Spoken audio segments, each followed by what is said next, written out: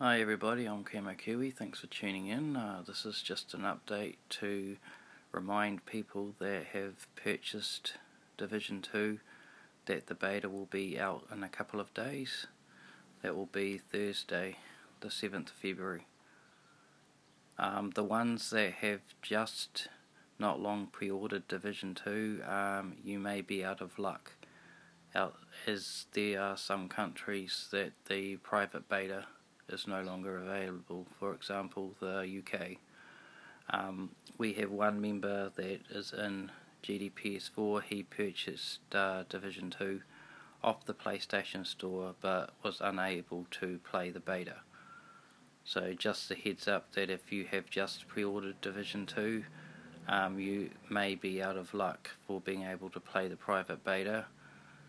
Check the Ubisoft website. You may be able to still register and be in the chance to be able to play the private beta. But apart from that, yeah, I think the private beta was limited on how much gamers can actually play the private beta for Division 2. Thanks for tuning in, Camo Kiwi.